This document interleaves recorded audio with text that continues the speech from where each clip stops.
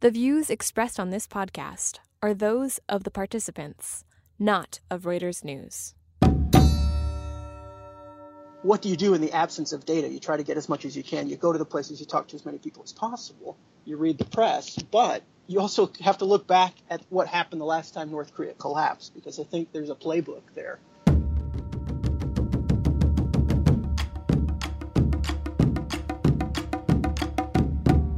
You're listening to Reuters War College, a discussion of the world in conflict, focusing on the stories behind the front lines.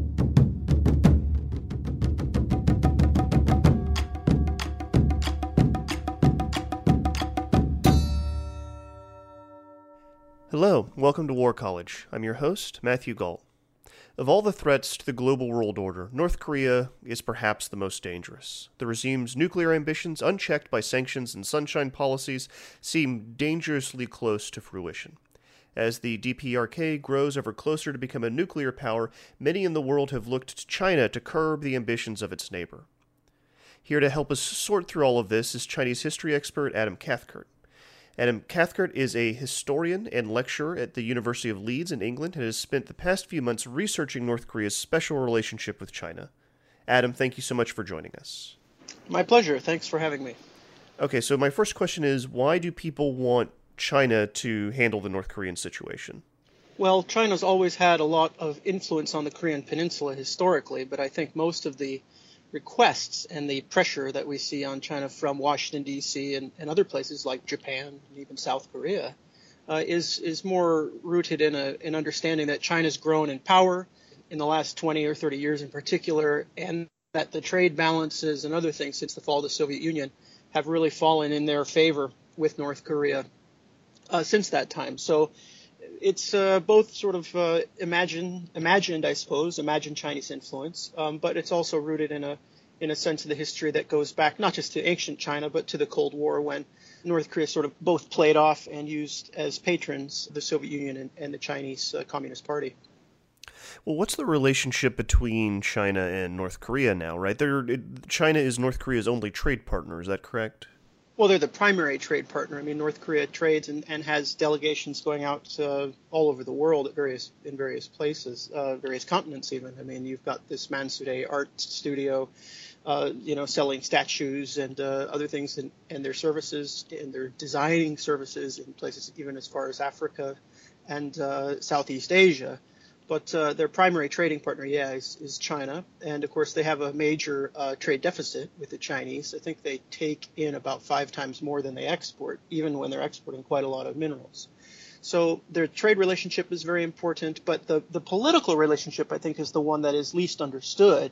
And then second to that is the security relationship. And on the political side, you have a party-to-party relationship that dates back to actually the 1930s, before the Korean Workers' Party was even founded. They were members of the Chinese Communist Party. Kim Il-sung, the founder of North Korea, was a member of the Chinese Communist Party. He spoke Chinese. He fought in Northeast China against the Japanese, etc. And that party-to-party relationship has really been maintained through all the difficulties of the Cold War and even up to the present, to the extent that the Chinese Communist Party basically helped to guarantee the transition from Kim Jong-il to Kim Jong-un. They more or less told the rest of the world, back off, and told the North Koreans, that's fine, we support Kim Jong-un if that's what you need to do to maybe transition towards a more open system.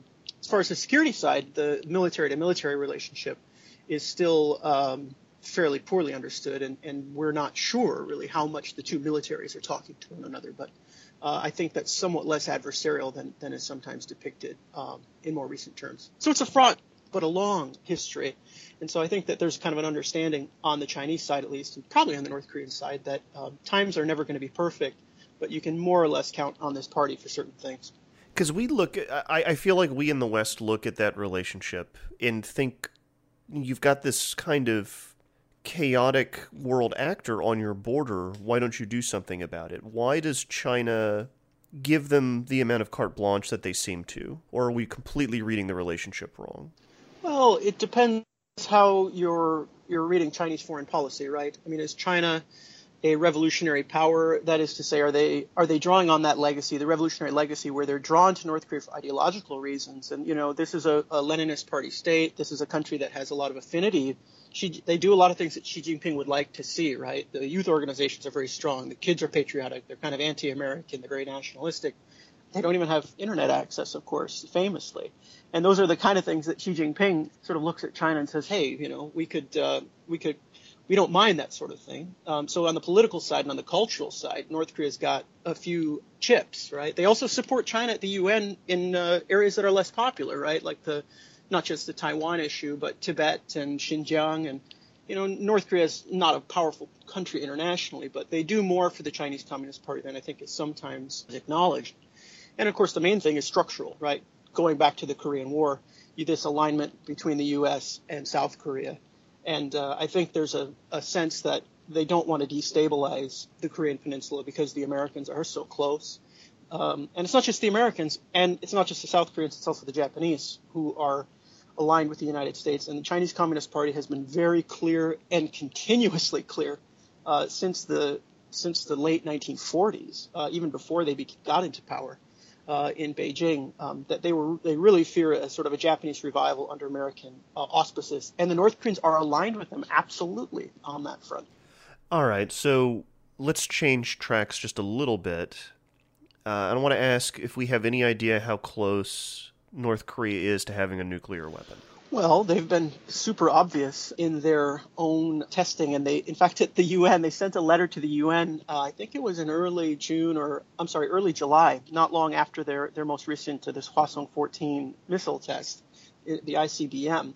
And they basically pat themselves on the back and ask the international community for credit for being so transparent, right? That sort of, we're showing you everything. We just want to be clear that we're making big progress here, but nothing secret. We're moving towards a nuclear deterrent, an intercontinental nuclear deterrent, and miniaturization of the warheads and things like that, because it'll stabilize the region and it will finally give us parity with the United States.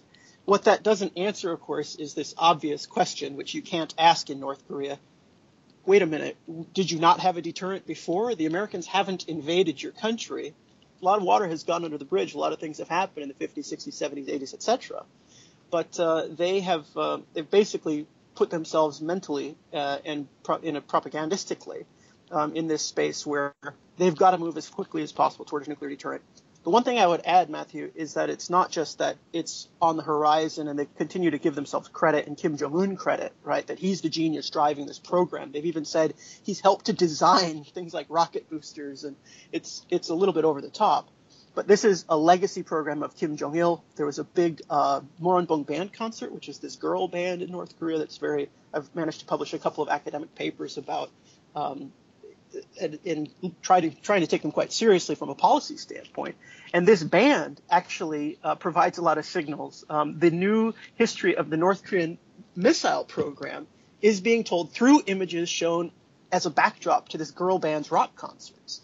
So you've got all these missile scientists and people like Jeffrey Lewis, these well-known arms control wonk, people who have sort of a following online, grabbing all this stuff online at screen grabs and saying, wow, we've got to revise what we know about the North Korean nuclear program. Look at Kim Jong-il. Here's Kim Jong-il with Kim Jong-un having a look at a nuclear weapon, at a missile which could carry potentially a nuclear warhead in 2010 or whatever. So they're revising their history of that based on these kind of images. So what we know is continually growing, and the North Koreans are actually being sort of helpful in their own sort of tactical ways in explaining that, they're getting closer and closer. So I don't think this is a straw man by any means. Their capacity is obviously making big steps forward, and the number of tests is getting more and more compressed. So they've been saving a lot of money, making a lot of money. I'm not sure how they're paying for it or if they can keep up this pace, but they're definitely making big strides. Right. It seems as if at some point in the near future, the world is going to have to reckon with a North Korea that has a viable nuclear weapon, right? And they're going to let everyone know because you don't keep a nuclear weapon secret. Well, precisely. I mean, the whole point is that everybody's going to know. I think that what they're looking for is probably something along the lines of, if you go back to sort of India and Pakistan, these sort of rival nuclear tests, and back in, I think it was 99, 2000, I think they're hoping for something sort of like that, where there's sort of a wave of opprobrium, probably tighter sanctions, et cetera, but eventually the world and the region is going to have to live with it. So I think that's sort of what they're going for. The question about what is the Chinese attitude, is there a really strong anti-nuclear position that the Chinese take, where they say, hey, wait a minute, now you've gone too far, right? Now you've gone too far. And now we're going to cut off whatever it is, oil. We're going to send back guest workers. We're not going to allow so many North Koreans legally into China to make this money. We're going to shut you guys down in various ways. We're going to, clog up the sea lanes and start treating the North Korean Navy like it's the Japanese Navy or the Americans in the South China Sea, etc. So there's more that the Chinese can certainly do, or is what they're doing now sort of just, are they more or less playing verbal games? This is just propaganda to make the rest of the world think that China is, they say they're anti-nuclear, that they don't like North Korea having this capability, but in fact, they're going to let it happen for tactical reasons or because they feel they have no other choice. Well, we can look at what they're doing along the border, right? Yeah, that's one means. I mean, I'm in the middle of a study now. It should be published next month with the Jamestown China Brief.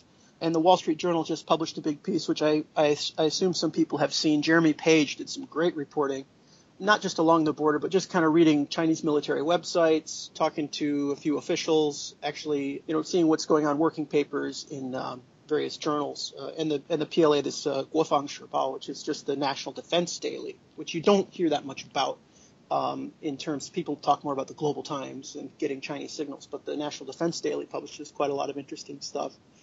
And I think that what my reading of the evidence and my own travels along the border, where I've met some border guards. I had a little run-in with some guys in April and got to know some of them better than I had intended to. But, that's just one little micro data point in a broader reading of multiple data points and sifting through a lot of misinformation, because there's a lot of rumors that are floated and you have to track them down. And half the time they're coming from a Japanese newspaper or, some guy in an office in Hong Kong. But I think that in terms of getting to your question, can China exert leverage along the border? They're certainly building a capacity, and that capacity can be used for a lot of things, right? There's an infrastructural capacity which can be used for trade and is used for trade, customs houses, but they're also building up border defense, which they're doing in a lot of places, right? More cameras, possibly using unmanned aerial drones. They've been rescuing more North Koreans during floods. In September 2016, there was a big flood I think it was about 10 days after their last nuclear test, and about 2 or 3 weeks after the nuclear test in the extreme northeast, and the Chinese rescued a few North Koreans and sort of brought them over to China for medical treatment, just 5 or 6 people, and then brought them back. But this was reported on this last week. There were floods again on the North Korean-Chinese border, and I think something like 20 North Koreans the North Koreans actually called the Chinese border guards, so there's communications there, and they said, hey, we can't rescue these people, we don't have the capacity.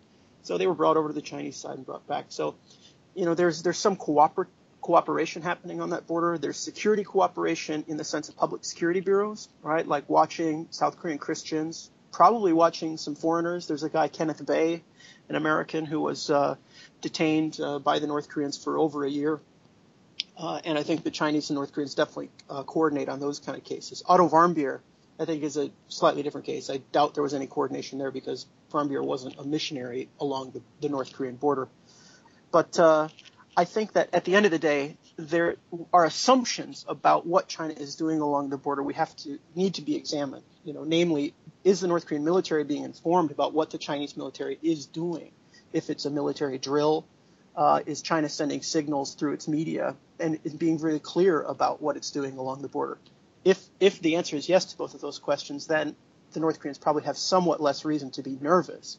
What I would be worried about if I were in the North Korean shoes is these little signals from hardliners in the PLA, like Wang Haiyun, a former general in Nanjing who publishes a lot, who's kind of a vocal hawk on these issues, where they talk about potentially having to go into North Korea to do exactly the things that Americans were talking about in 2016 in Syria, right? Set up a safe zone or basically create a buffer between its own territory and North Korean refugees and people trying to get out of North Korea. So in other words, if you're dealing with a massive humanitarian problem, that those North Koreans are not going to flow into Chinese territory the way they did during the Korean War in numbers of like 10,000 here, 10,000 there. We're not talking about millions.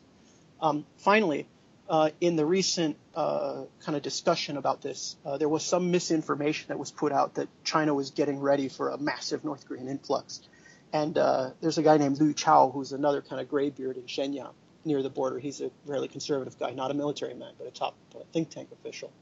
And he very much a party aligned. This guy's got, when no one else is able to quote, he's able to quote. And he does talk to a handful of foreigners, although I did have a journalistic friend who told him that when he called him, I think in 2011, the guy hung up the phone on him and said, "I don't talk to CIA spies." So he's a rough and tough guy. But Liu Chao said there's about our estimates are about 1 million, that there might be 1 million North Korean refugees in the case of a North Korean collapse. So I think China's got enough. We could talk more about this if you like, capacity in other areas, and enough practice, more or less, to staunch a North Korean refugee inflow. But that whole notion of the meaning of the border then, and would Chinese troops be doing this within sort of North Hamgyong province or North Pyongan province or Gangye? Where's the line? That's a whole nother question, I think. And we will get to that, but first we are going to take a break. You're listening to War College. I'm your host, Matthew Galt. We're on with Adam Cathcart, and we are talking about the relationship between North Korea and China.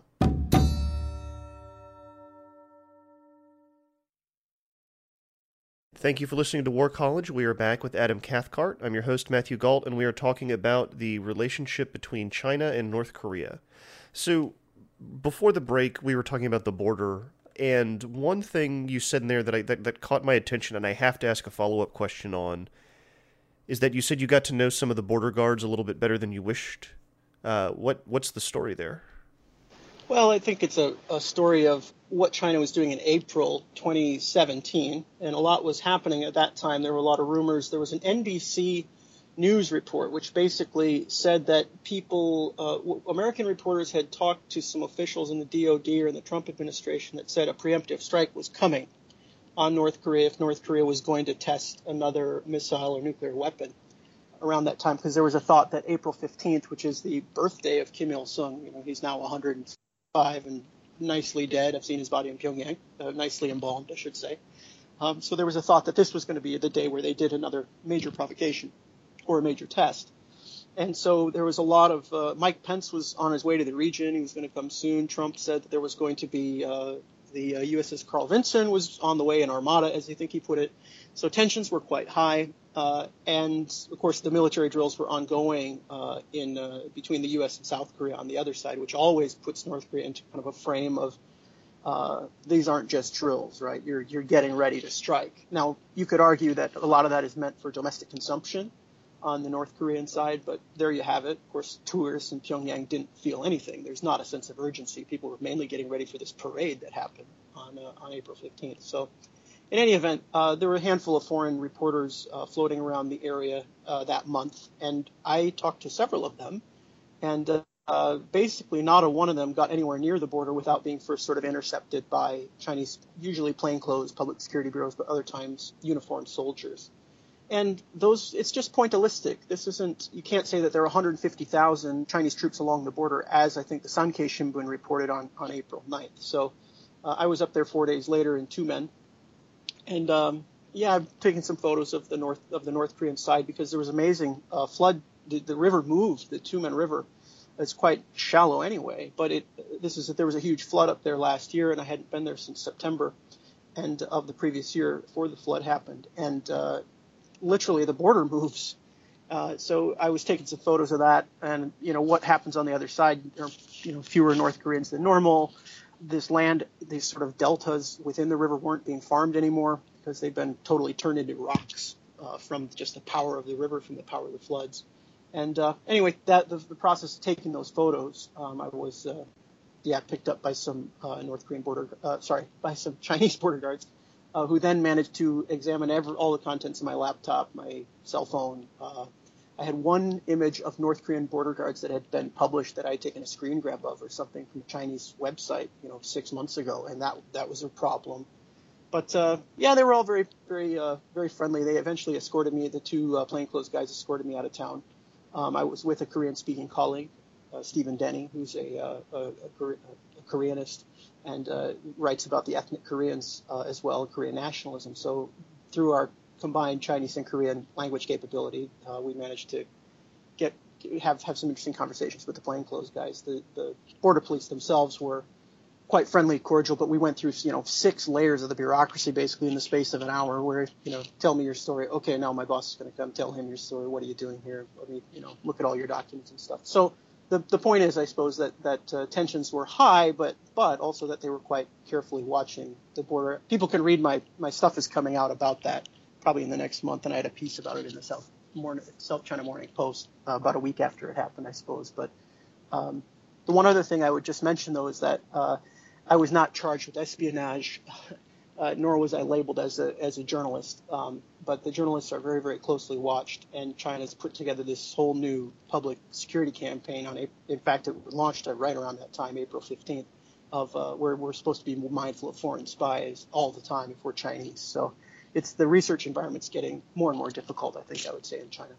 Well, it sounds like they're prepared for whatever's going to happen. Right, they're preparing for the worst along that border region.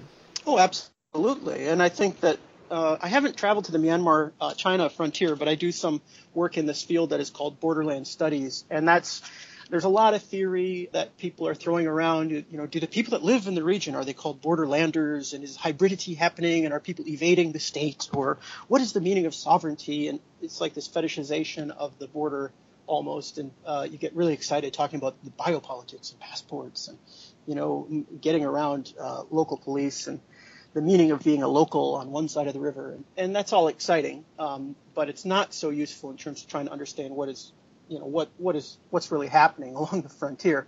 But it is useful for talking to other people working on other borders. So I think that China's border with Myanmar is one where we could probably do more comparative work, because there is a major refugee problem in these Rohingya areas or whatever on the Myanmar side, and that's one of the things that I've seen is that the Chinese military press, they don't make those explicit comparisons, but if you read about how they talk about military drills on the Myanmar side of the border, it's exactly what they're doing with the North Koreans. They're saying we're transparent, we're telling the other side what's going on, but we're going to do artillery drills, we're going to get ready for biological warfare, we have to deal with refugee blocking.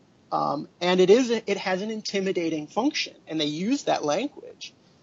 So it's transparent, yet it's intimidating. So I don't doubt very much that it's not just to tell the Americans, hey, we're ready for whatever.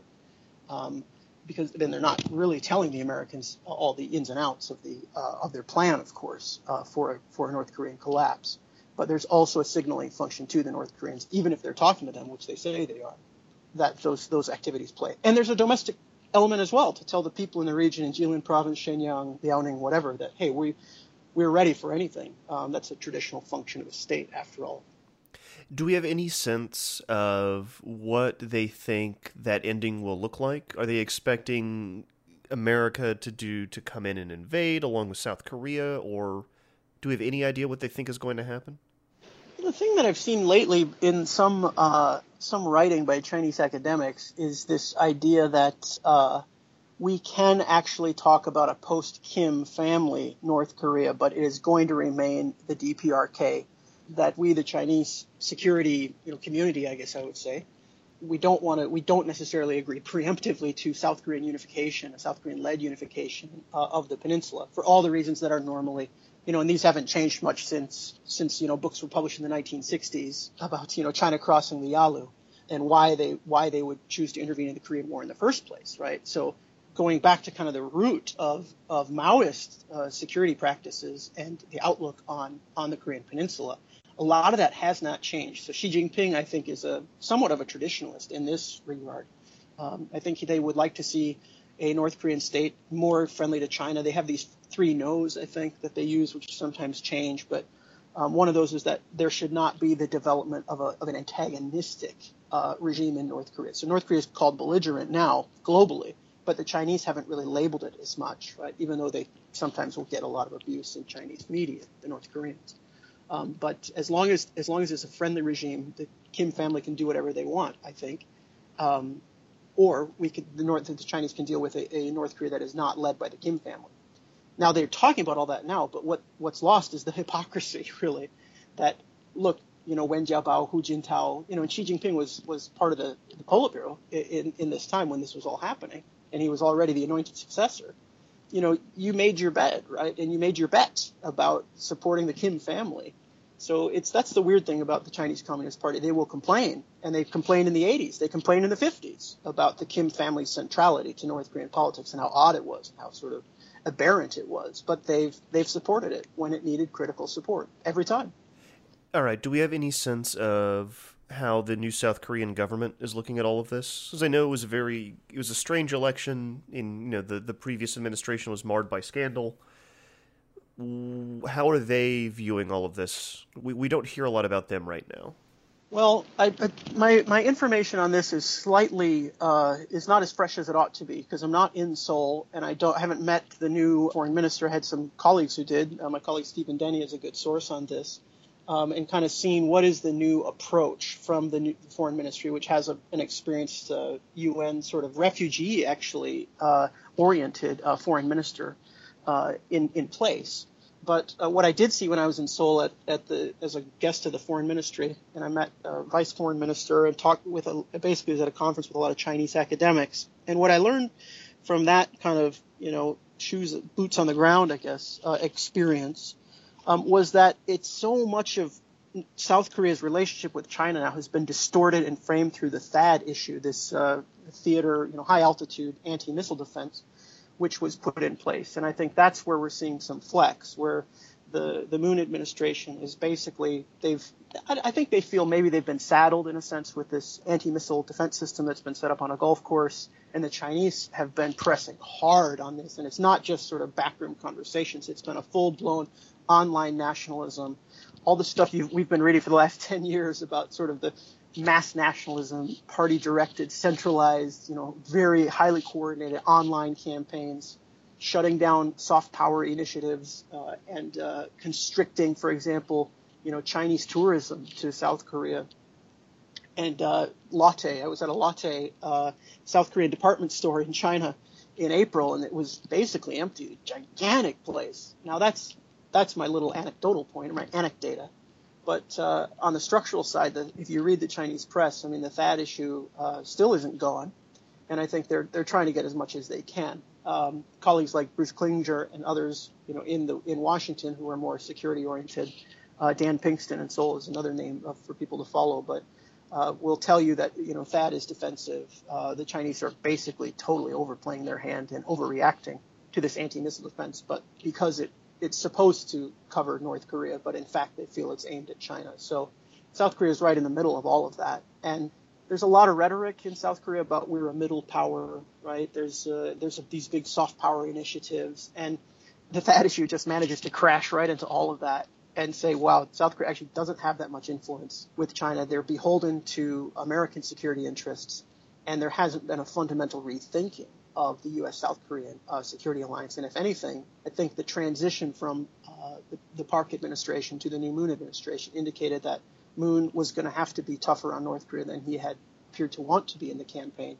And then the North Korean actions, that always happens, right? The South Koreans come in often talking about, we're open to whatever, trust politic, you name it. And the North Koreans just say, that's fine, but we've got a timetable for missile tests, nuclear tests or whatever, and they don't plan to stop those. So, well, it feels like all of this is coming to a head, and everyone is preparing for it to come to a head.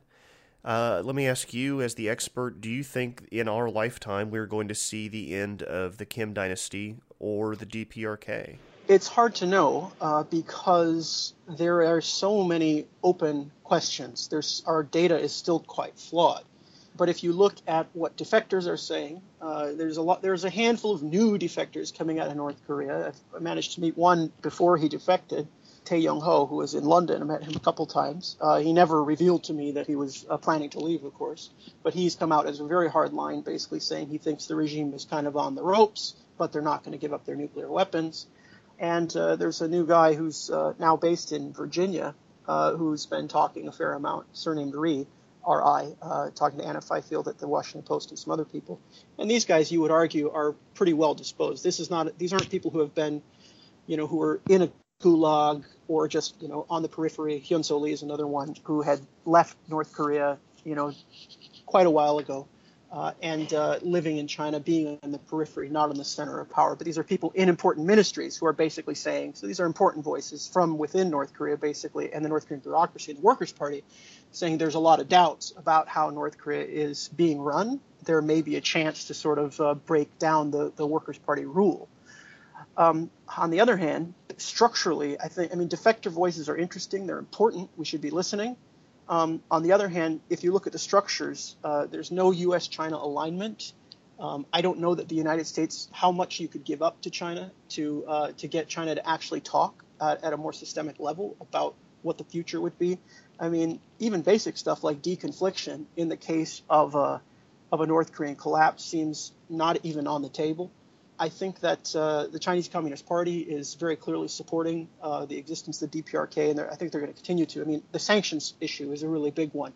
Are the sanctions going to bite so hard that the North Koreans will be choked off? And it appears that they certainly are not now, and the Chinese aren't willing to go so far. I mean, there's a bank that was recently sanctioned, and the sanctions advocates in Washington got very excited about this. And, of course, if you read the bank's website and dig around a little bit, you can see, they just opened a new branch on the Liaoning Peninsula. So, I mean, these kind of there's small signs that the government is going to let these businesses continue their work, if not their work with North Korea that's being punched by Congress, for example, which is trying to punch hard at China, and increasingly with the help of the Trump administration on just North Korea's finances. I mean, if you travel to Northeast China with an eye on North Korea, you can, there's 50,000 North Korean workers in Northeast China, many of them in the Northeast, 300 here, 1,000 there, etc.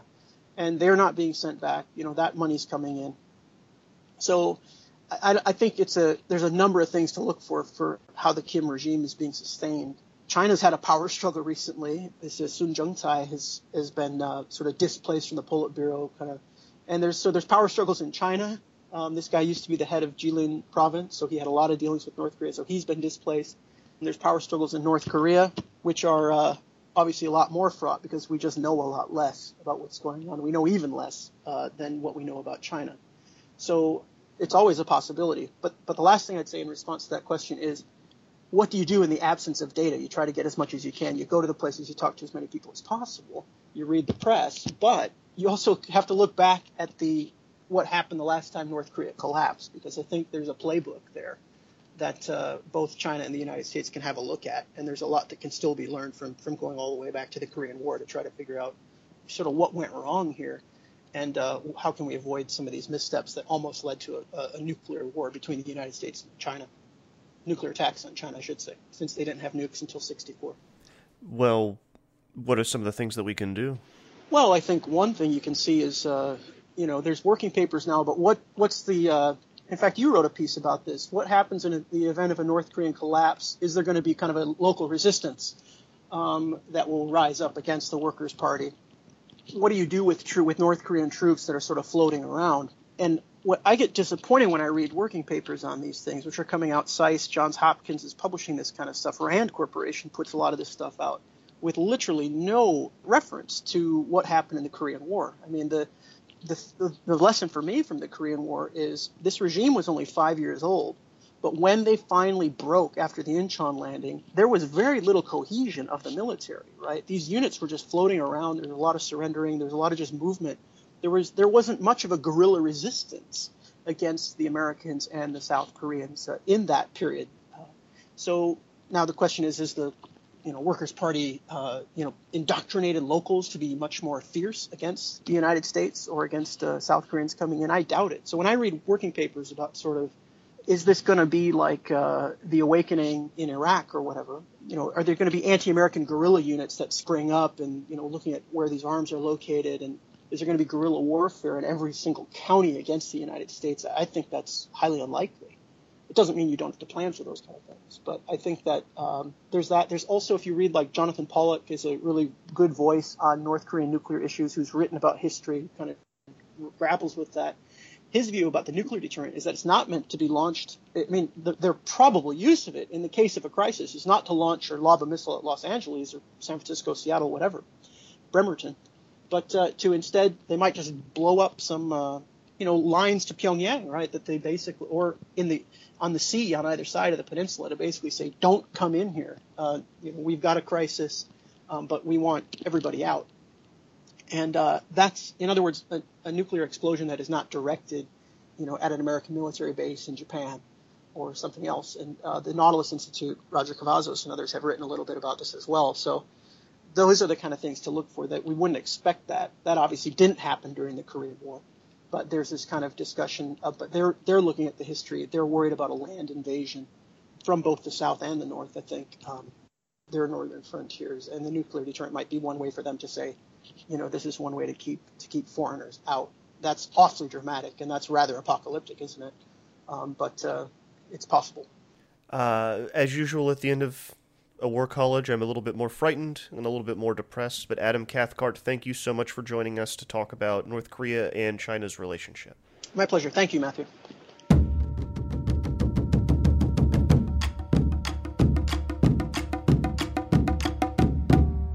Thank you for listening to this week's show. War College was created by Jason Fields and Craig Heddick. Matthew Gault hosts the show and wrangles the guests. It's produced by me, Bethel Habte.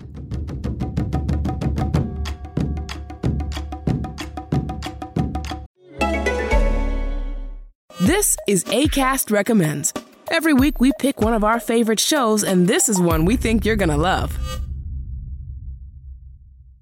Hi, folks. This is Rick Wilson from The Daily Beast's The New Abnormal. And I'm Molly Jong-Fast, a left-wing pundit and editor-at-large at The Daily Beast. I'm also an editor-at-large at The Daily Beast, a former Republican political strategist, best-selling author, and full-time troublemaker. Every Tuesday and Friday, we have fun, sharp conversations with people like Mary Trump, who revealed why her uncle is the worst president we've ever had. Or Ben Stiller on how the world of comedy is changing thanks to our political landscape. Tune in to The New Abnormal to hear us have fun conversations about a world gone mad. Acast is home to the biggest podcasts from the U.S. and around the world. Subscribe to this show and hundreds more now via Acast or wherever you get your podcasts.